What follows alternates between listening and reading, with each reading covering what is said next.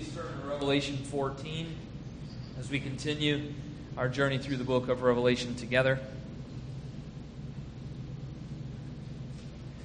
I'm just going to begin this morning just by reading the text with you as you would follow along. We'll be reading verse 14 through verse 20, and then we'll come back and really just make some brief observations. None of you believe that at all, if you're listening at all, that the observations will be brief. They will, in my understanding anyway. Revelation 14, beginning with verse 14, as I read the entire text, please follow along. Then I looked, and behold, a white cloud. Seated on the cloud, one like a son of man, with a golden crown on his head and a sharp sickle in his hand. And another angel came out of the temple, calling with a loud voice to him who sat on the cloud, "Put in your sickle and reap, for the hour to reap has come, for the harvest of the earth is fully ripe." So he who sat upon the cloud swung his sickle across the earth, and the earth was reaped. Then another angel came out of the temple in heaven, and he too had a sharp sickle. Another angel came out from the altar place, the angel, that is, who has authority over the fire. He called with a loud voice to the one who had the sharp sickle, "Put in your sickle and gather the clusters from the vine of the earth, for its grapes are ripe." So the angel swung his sickle across the earth. He gathered the grape harvest of the earth, and he threw it into the great winepress of the wrath of God.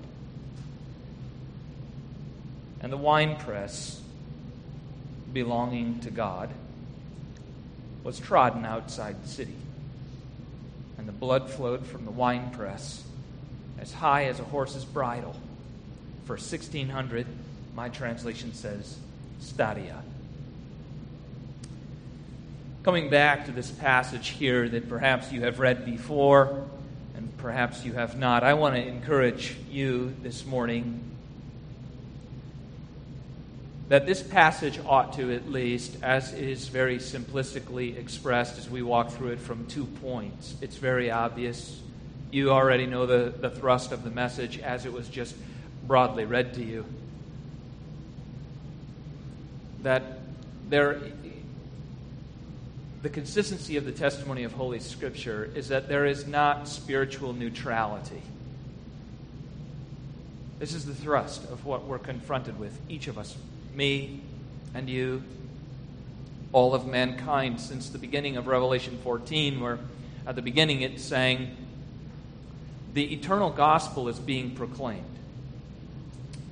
to all people, all languages, all nations, all tribes of the earth. One gospel. The call of this gospel through the Lord Jesus Christ is fear God and give Him the glory. He has set His glory on the Son. This Son who, in the great Christmas story, is the miracle of all Christian miracle. He became flesh and dwelt among us. Lived a righteous and obedient, perfect life, obeying the covenant before the Father for all the covenant breakers. This is Jesus of Nazareth. In His righteousness, not resisting the cup that the Father had given Him to drink, but He drank the cup. The wrath of God. Laid down His life in drinking that cup for sinners. Suffering God's just condemnation upon the sinner in His own body. First century, Jesus of Nazareth did indeed die on that Roman cross and was buried. Raised by the Father 3 days later, exalted on high. And the church, now vested with His message, proclaims His glory through His gospel, calling for all men everywhere, repent and believe. To the Church of Jesus Christ, as we'll quite easily walk through this passage this morning, I wish to strengthen you that you're hidden in Him by faith. Forsaking your sin and recognizing it as such, sin, law-breaking, disregard for God and His glory, which the eternal gospel says, submit to God and give Him the glory. And each one of us within our lives are filled with guilt for not fearing God and giving Him the glory. And there is only one eternal gospel for all of us. Belief in the Lord Jesus Christ, and thou shalt be saved. Condemned in my place He stood, raised for my justification. This is the proclamation of the eternal gospel. For those of you this morning who rejoice at that truth, who are hidden in Him by faith, I want this text to confirm you. You're His. He is yours. All that is His is yours, today and forever. For those of you who have said, I don't have time, and the complexities of life don't seem to square with this eternal gospel, doesn't seem to sync, doesn't seem to settle that with which I am faced, I'm a bit skeptical, and perhaps I'll reconcile at some other point.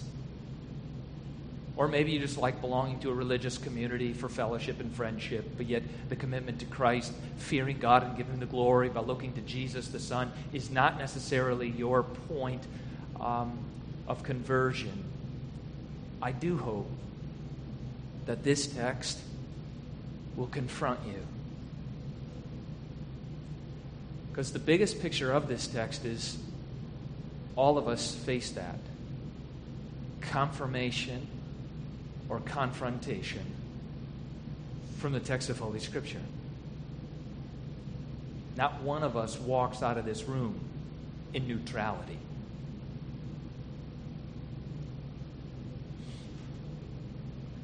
If we look at this passage this morning from 2 points, there's quite obviously 2 things emerging here.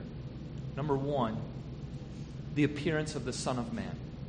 You saw Him. He appeared on a cloud. There is one who appears on the cloud, the appearance, whose name is the Son of Man. Number 1, we'll just deal quite obviously with that in-breaking picture.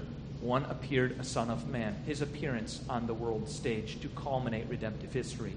And number 2, how He culminates redemptive history, the great work of the harvest. These are the 2 elements of our passage, the appearance of the Son of Man and the work of the harvest at the culmination of world history.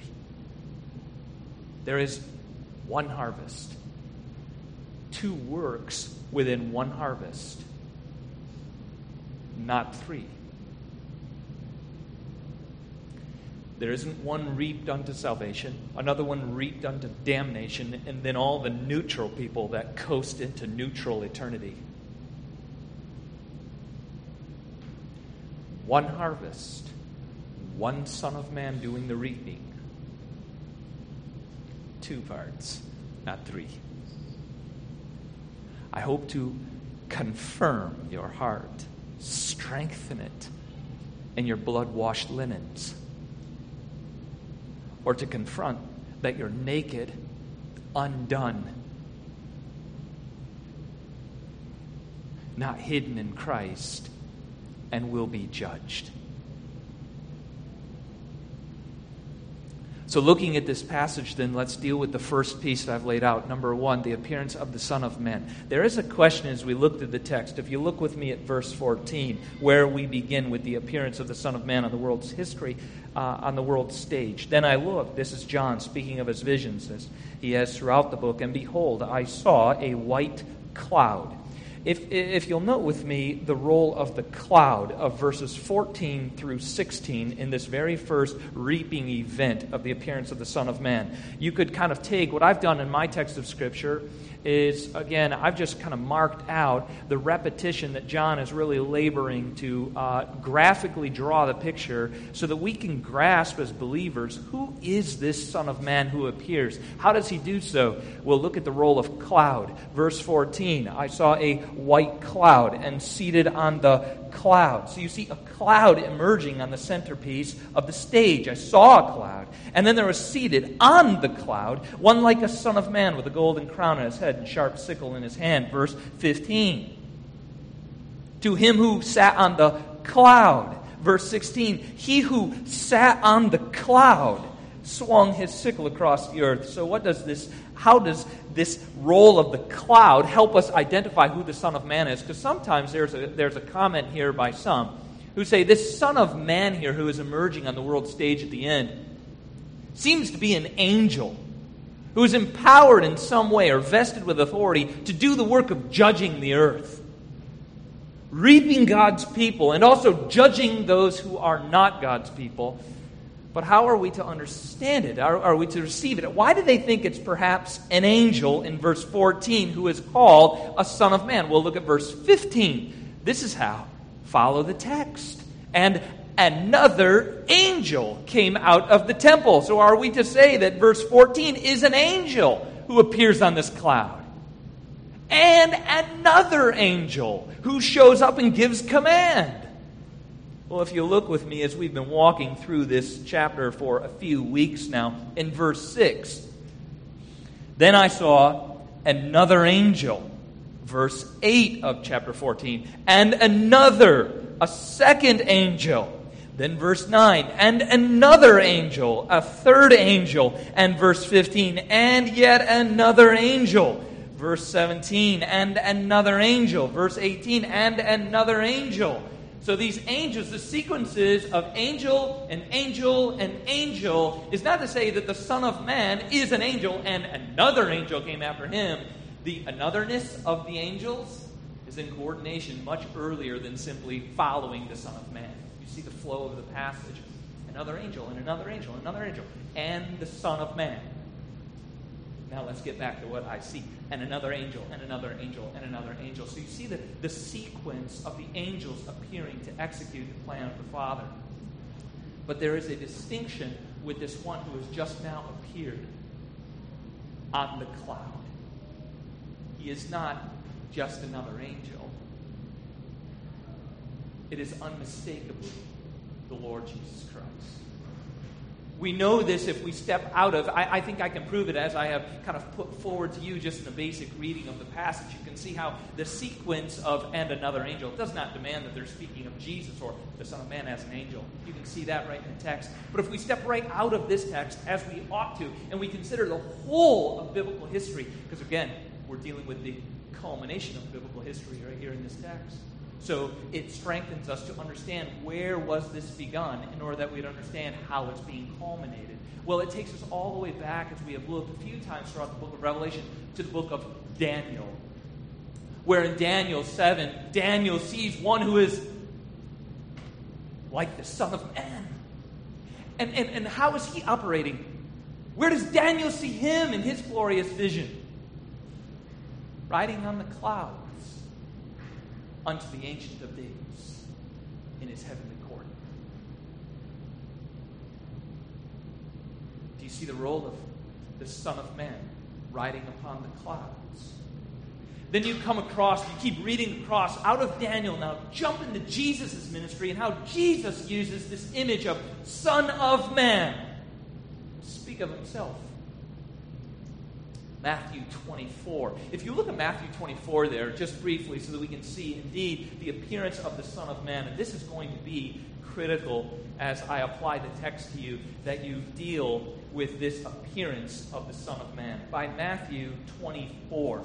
Look at Jesus as he's spoken here in Matthew 24 of the end of redemptive history. Very similar to what we're seeing right here in Revelation 14.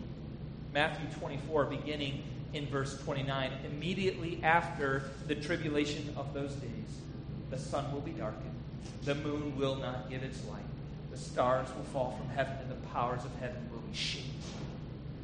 Then will appear in heaven the sign of the Son of Man. Then all the tribes of the earth will mourn. They will see the Son of Man coming on the clouds of heaven with power and great glory. Look what he does in verse 31. This Son of Man, he is not an angel. And he will send out his angels with a loud trumpet call. They will gather his elect from the four winds, from one end of heaven to the other. This is Jesus speaking of the great returning event where he breaks, just like we're reading in Revelation 14, coming back upon the world stage to gather his people in the great harvest of God. He is going to gather people from all over the earth. That's exactly what we've seen in the first portion of Revelation 14. Every tribe, every people, every language, every nation. That's what we saw in Revelation 5 when we're gathered unto him before the throne. How many people groups are there? God is gathering people from every people's group to be before him in the throne, exalting the Lamb who is worthy. Why?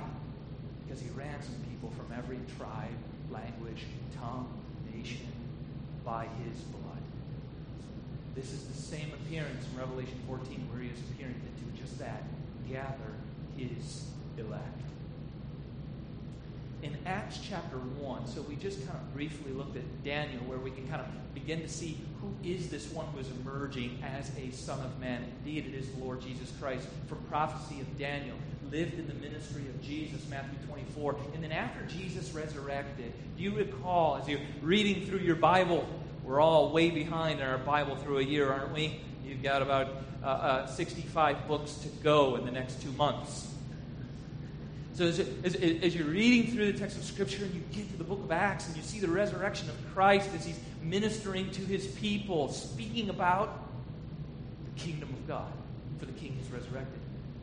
Telling them about the powerful gospel of the kingdom. And you are my witnesses. The Spirit is coming upon you to do the work of proclaiming the eternal gospel that we see once again in Revelation 14. And in that moment, he is taken up into glory, for the King is being coronated. His ascension to the Father's right hand. The King is honored in his resurrection, raised for our justification. We are his people. And as he leaves and he goes up onto the cloud, the angel appears and says, "Why do you stand gazing into the sky? This Lord Jesus, who just left you, will come back to you in the same manner, riding upon the clouds." Then we get to Revelation 1. Revelation 1, do you remember I just read for you out of Matthew 24? Jesus says, "And when he does appear with power and glory, nations will mourn at his appearing." Probably not the neutral people. They'll be okay with it. They're just going to kind of keep going. But wait, there are no neutral people. Revelation 1 repeats Jesus' words of Matthew 24. When the Son of Man appears on a cloud, nations will mourn and weep when he comes. Why?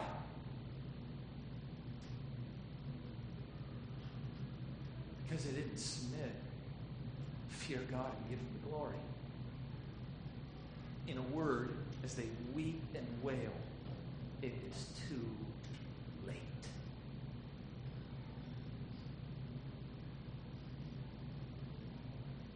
And then we watch right past the first portion of chapter 1, where I think that's around verse 6, it's describing this one who will appear. And the nations will weep and mourn as he is coming just as he promised. You remember Jesus, he spoke to his disciples. This is always greatly strengthening to me when I had a chance to preach through the book of John. John's disciples are nervous. This is just strengthening to me, I hope to you, as you consider the return of the Son of Man for his own. And they said, "You can't leave. We've left houses and families and jobs and scared for you. Where are you going? Where I go, you cannot come." This is it? You're going to leave. You're going to leave us like this. Fear not. Because where I'm going, I will come again. I'll take you to be with me.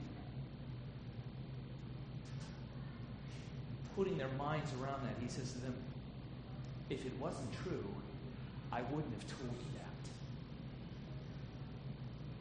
This is the truth of the biblical testimony. The Lord Jesus Christ is returning. If it wasn't true, he wouldn't have told you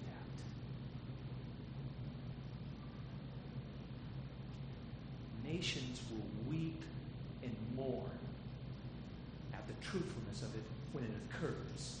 Those who won't are those who are hidden in him. That's the second half of chapter 1. John sees a vision. I hear a voice that is like the sound of many waters. And he turns, and guess who he sees? One like the Son of Man. And goes on to speak of his glory. His feet are burned. And out of his mouth comes his tongue. It's like a sharp, two-edged sword with which he strikes down the nations. He is full of majesty and glory. Jesus said when he appears, that's exactly what you'll see, glory and power. A day of joy for the people of God. A day of weeping, wailing, and mourning for those who had no time for him. This is the biblical testimony. So his identity, if we come back to Revelation 14, I think that it stands clearly to the testimony of Scripture that he who will appear on the earth's stage to culminate redemptive history and gather God's people is the Lord Jesus Christ himself. Let's further his identity. So you see first his identity, then look at his role in judgment. Or look with me at the text. You see not just his identity, as I hope is clear by the role of the way John has painted the picture of he who rides upon the clouds. Isn't he the Lord Jesus Christ? But look at his role in judgment. Verse 15. And another angel came out of the temple, calling with a loud voice. Again, the other angel is not another one like the Son of Man. The sequence is probably verse 9. And another angel came out of the temple, calling with a loud voice to him who sat on the cloud. That is the distinct one, the Son of Man who sits riding on the cloud. And he says to him, put in your sickle and reap, for the hour has come, for the harvest of the earth is fully ripe. So he who sat on the cloud swung his sickle across the earth, and the earth was reaped. This is another one here where we kind of got to work through our passage to recognize the role of the Lord Jesus Christ as the Son of Man. His role in judging the earth. Some will say at this point, perhaps it is an angel because there's an angel telling this Son of Man, what the Father's will is, or when it is time to judge the earth. When he's getting a command from one, and he's executing that command. Does that seem like a function of the Lord Jesus Christ? Who will receive a word and then do it? Isn't he the one who gives the word? And the earth is harvest?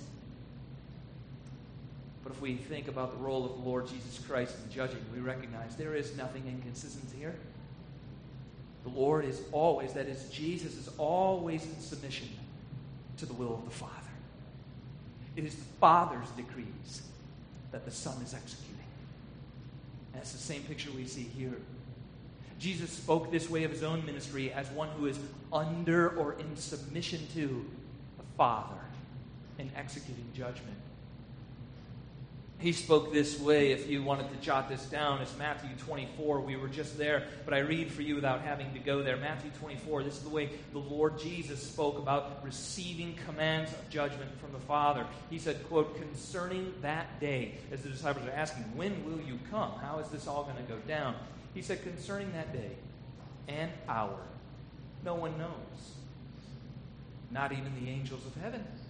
So you can see right there, an angel is receiving when it is time. Jesus goes on to say, nor the Son, but the Father only. So here in Revelation 14, we see the exact same thing. Not even an angel knows when the timing of execution of God's purposes for the earth is to occur. And an angel coming out from the temple place, that is, receiving a command of God, then instructs the Son, now is the appointed time of judgment. Gather your people. Administer justice to those who are not your people.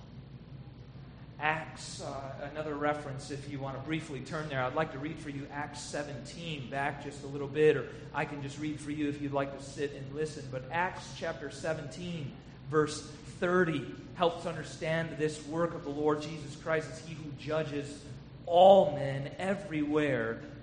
Acts chapter 17, beginning in verse 30. The times of ignorance God overlooked, but now He commands all people everywhere to repent. Again, saint, meditate on that text. Meditate there. How many people, please, how many people need repentance? How many in the earth need to hear the eternal gospel?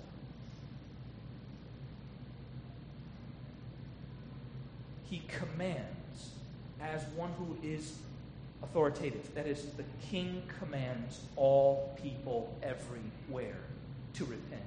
Because he has fixed a day on which he will judge the world in righteousness by a man whom he has appointed. Do you see the word here? Here is Jesus, the appointed servant. And of this, he has given assurance to all. How do we know that the Lord Jesus will execute judgment? How do we know that he will come? The assurance is that he has raised him from the dead. That is quite simply the picture we're receiving in Revelation 14 and exactly what Jesus spoke in Matthew 24.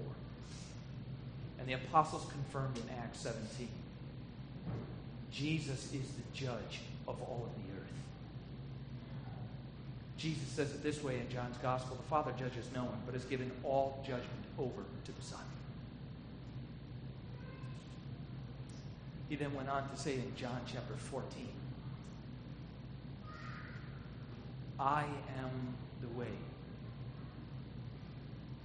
the truth, and the life. No one comes to the Father but by me.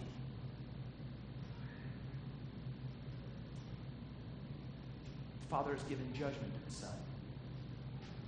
The eternal gospel is centered upon the Son.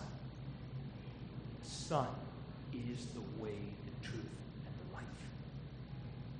All of redemptive history, what we're living right now, centers on the Son.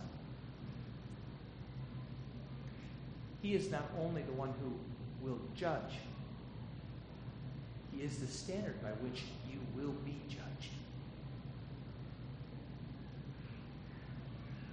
If you've read your Bible or attended enough services to gather as a saint of the Lord, you've learned of Christ's perfect righteousness. You have trusted in Christ's perfect righteousness in exchange for your law-breaking, your sin. You've recognized at one point you could never be the Lord Jesus Christ. And if you're not, you will be judged. You found it critical by grace that you relate to the Lord Jesus Christ rightly by faith. Because everyone, everywhere, Acts 17, will be judged not only by Jesus, but according to Jesus. You cannot stand, friend, in the law court of God where Jesus is your standard. You must relate yourself unto Jesus. You must, by faith, repent of who you are and full acknowledgement that you cannot stand before him. He is the way. He is the truth. He is the source of life. Be reconciled to God. Submit yourself unto Christ. and receive in exchange for your dirty, filthy clothing, blood-washed linens, pure and holy, so that when he appears on the clouds in great glory and power, your hands are raised. Deliver me. There will be no weeping and wailing for you, but blessed joy. This is what we see in Revelation 14 as he who is appearing as the Son of Man. The second portion, I said, again, we will just look at the work of the harvest then as we see that it is the Lord Jesus Christ who is the judge. He is the standard by which you will be judged, and he is indeed receiving the command from the Father at the appointed time to bring forth judgment. It's important, if we look at our second portion of the text, we need to recognize there are two harvests actually taking place in the one harvest. Or as I said to you, there's one harvest and there's two parts. The first harvest scene you see there in verse 14 through 16. What is the first harvest? But it is a wheat harvest. And the second harvest is a grape harvest. The harvest of grain there in 14 through 16 is the harvest of grain. And what is the harvest of grain? But it is symbolizing the church being gathered into eternal glory. The church, that is Matthew 24, he will descend in great power and glory, and he will gather his elect from the four winds of the earth. This is Jesus fulfilling his covenant. Not a single one of them will be lost. I will gather them, as he's doing right now through the eternal gospel. He will do also on that day he appears. Not one of us will be lost. He comes with glory and power to gather his own. This is the wheat harvest. And then you go there next into your passage and you see there is clearly yet another work going on with another angel as he appears to do that work of the grape harvest. And the grape harvest, that is 17 through 20, portrays the gathering of the wicked for destruction. Notice, once again, I know I'm beating it as though it is a dead horse and I'm acting like I have victory over it. But if I could just once again express to you, there is not a third element in the harvest. There is the wheat unto glory and the grapes unto wrath. How do we know that there are two three little things here, if we could acknowledge from the passage, that help us as students to recognize that there is two separate harvests taking place in this one harvest. How do we know the first one is a wheat harvest? We don't see wheat anywhere in the passage, so we're asking the question, how do we know then it's a wheat harvest if we don't see the word wheat or grain anywhere in the passage?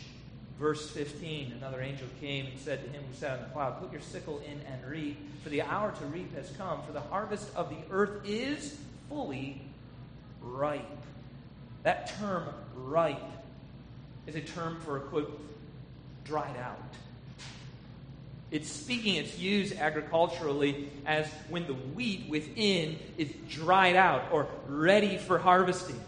So it's a gathering of good wheat. It is dried out. It's ready to be harvested. It's building on what you've already seen about the church in chapter 14. This harvesting of the wheat, that is the harvesting of God's people, is the second part of what you've seen in the first half of Revelation 14. Do you remember as he describes the church there, the 144,000? He describes them as following the Lamb wherever he goes. They are the first fruits of all who will come after them. You see that in Revelation 14? This is the same agricultural language. Verse 4 of chapter 14. It is these who follow the Lamb wherever he goes. These have been redeemed from mankind. As same picture. First fruits. That is the initial harvest for God and the Lamb. This initial harvest here of the martyrs in Revelation 14 is continued when the Son of Man comes, and it is fully ripe, and the harvest is complete. God is gathering his own by the power of the Lord Jesus Christ, who is judge over all mankind. So he is gathering his own. Now, if you look at the second thing there, so we see that the term ripe is really dried out. It refers to grain, which unites us to the first fruits of Revelation 14, and we see it as a positive ingathering of the wheat from among the tares as the full harvest of the people of God. Number two, we see that it is distinct in the two roles because the harvesting of the earth, if you look there in verse 18, the last section there, showing that it's a separate harvest. Put in your sickle and gather the clusters from the vine of the earth, for its grapes are ripe. This term ripened is its only usage throughout the New Testament here to speak of a negatively full ripeness. That is an overusage. It is fattened or plumped. It is a negative harvesting. And it continues as a negative harvest. And we know so that it is not a positive ingathering, but is a negative harvesting by verse 18. This is the second harvest I trust will confront you or confirm you as a saint of the Lord or one who is not. Verse 18. Another angel came out from the altar, and the angel who has authority over the fire. Roll of fire. We know that there's a distinction between the first reaping, that is the gathering of the wheat from among the tares, the people of God, and now appearing on the scene is the angel who has authority over the fire. The term fire is used 24 times throughout the book of Revelation. I'm no statistician, so I'm just sharing it with you because I think it'll be strengthening to your interpretation. 24 times throughout the book. 23 of those 24 times refer to judgment. We have a shadow cast all over the great harvest of the earth. The angel of judgment who appears. He who has authority over the fire. Do you notice where he comes from also? He comes from the altar. So far we have seen the altar place in chapter 6 is where the martyrs whose blood was spilled by testimony of the Lamb remain under the altar. And what are they doing? Asking, how long, O Lord, until you vindicate our testimony as we spoke of your name? He pledges to them just a little while longer. Out of that same place, the angel comes who has authority over the fire. Chapter 8, same source, out from the altar. The angel, chapter 8, gathers fire from the altar, and he casts it upon the earth. Judgment prevails. The saints are crying out under the altar, vindicate our testimony as we spoke of you, died for you. A little while longer, and you will be vindicated. Revelation 14, at the end of world history, here is the vindication of the Lamb's testimony. The vindication of all who trusted in him. All who spoke his eternal glory and suffered martyrdom. They are vindicated. And the church is gathered. And all who resist the eternal gospel, had no time or room for it, are judged.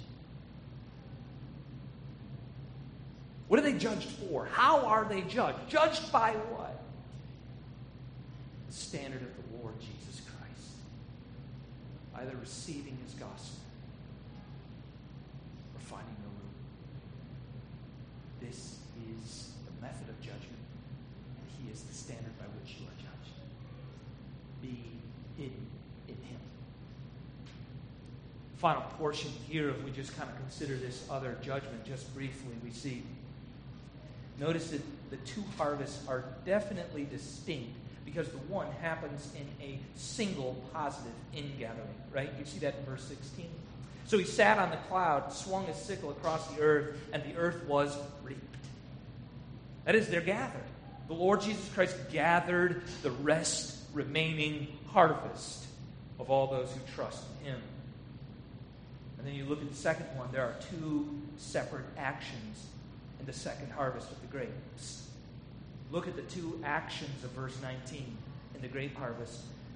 And again, I trust that it's confirming your heart, uniting you to Jesus, or it is causing you fear and trepidation in light of your standing. with the eternal gospel of our Lord Jesus Christ. Because look at, it's kind of hard to look on, but look at the imagery, it could not be worse. Verse 19, for the great harvest, the angel swung his sickle across the earth, and one, he gathered the great harvest of the earth. Step one, they're gathered. This is unlike what we saw with the wheat. Here we see they are gathered. Then after having gathered them, he throws them into the great winepress of the wrath of God.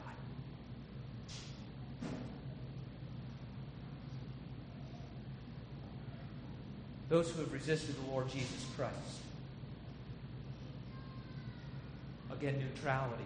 There is none in the text of Scripture. You are gathered and you hear, well done. Enter into my Father's joy. Enter into the land of rest. Blessed are those who die in the Lord, for they shall have rest. What we see here in the gathering of the grapes is they are then gathered from the earth by the angel who has authority over fire. Judgment. 23 out of 24 times. The nature of this gathering is one unto judgment. They are then gathered. Here you are. This is all who resisted the Lord Jesus Christ. He has appeared in the glory and clouds, and all who resisted weep and mourn. We're sorry. We believe now.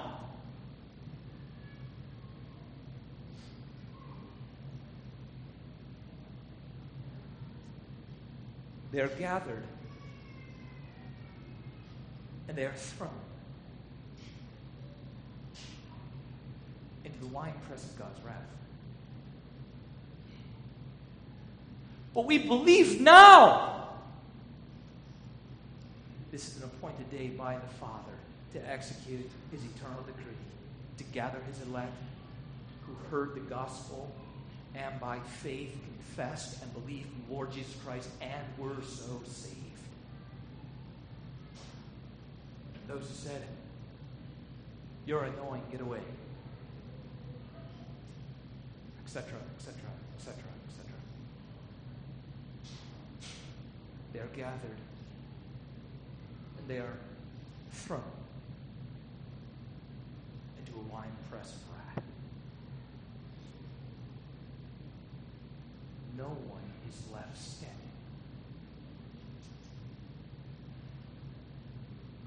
I don't say these things lightly. As I share them, this is one of the strengths of preaching through the Word of God, where I don't get everybody together and think I'm going to blow them downtown with the wrath of God today. No one will be left standing at Redeemer when I'm done. And then I become like a topical series for 2 years on the wrath of God, and nobody's safe but me.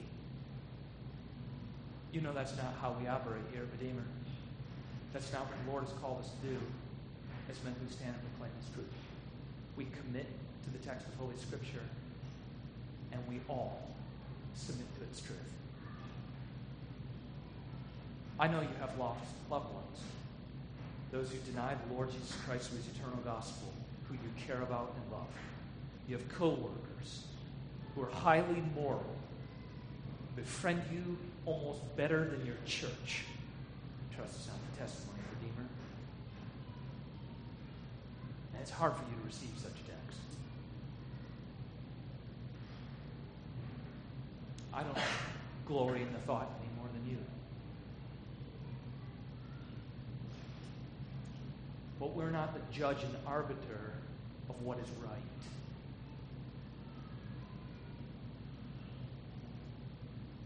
If we truly loved our loved ones, then we'll continue what we were instructed in the first portion of Revelation 14.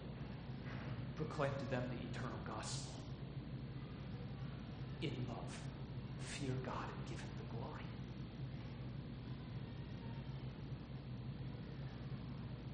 This is the push of the eternal gospel. Wrath is coming. And I'm investing with you, the church, to proclaim this eternal gospel from Samaria, Judea, Jerusalem, to the end of the earth. So good. God must not love anybody. He gave us the gospel in propositional form. to speak it. Romans 10 says, by hearing the gospel, faith comes from the heart. And by faith, believing. Don't just shrink back from the reality of wrath. Be motivated with the eternal gospel to speak a loving God's truth. There's no greater way to consider the love of God in this work of wrath than, as you remember earlier in the chapter, Babylon, culture. Babylon will drink the cup of God's wrath. Pulled for till.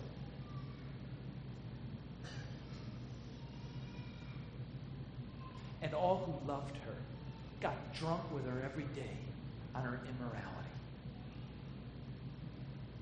They too will turn and drink with her once again the cup of God's wrath. Lest they come to the Son, who has himself drank the cup of God's wrath. Do you see the imagery?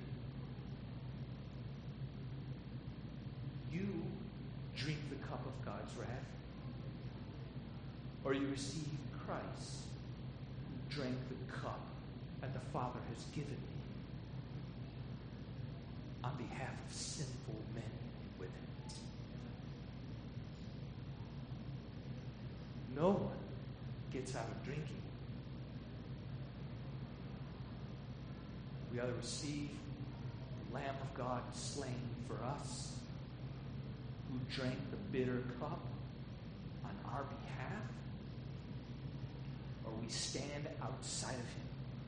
When he appears, we will weep and we will wail to drink the cup of God's wrath preserved for us. Justly.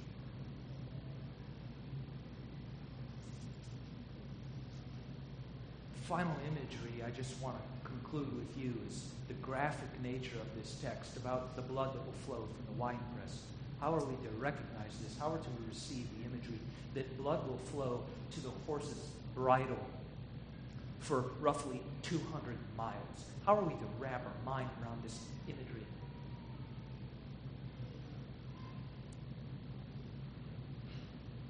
This is an image speaking of the absolute destruction of all who are found outside of Christ. It's overwhelming. If we look at literature in the first century outside of the Bible, we recognize this usage of horses to communicate one who is victorious and overwhelmed his enemy in battle. The chest cavity of a horse oftentimes is used to speak of victory. My enemy's blood will flow to the chest cavity of a horse. Our horses will be swimming in blood. It's kind of like as you speak, and I'm trying to help Owen recognize, we're not actually killing anyone when we win. When we win, we say, oh, we killed them. What we're speaking about is overwhelming victory. Achieving first place. When we speak of the blood that will flow for 200 miles, that is the entire strip there of Israel. This whole land will be filled with blood. God will overwhelmingly and decisively destroy his enemies. Who's an enemy? All who are outside of Christ.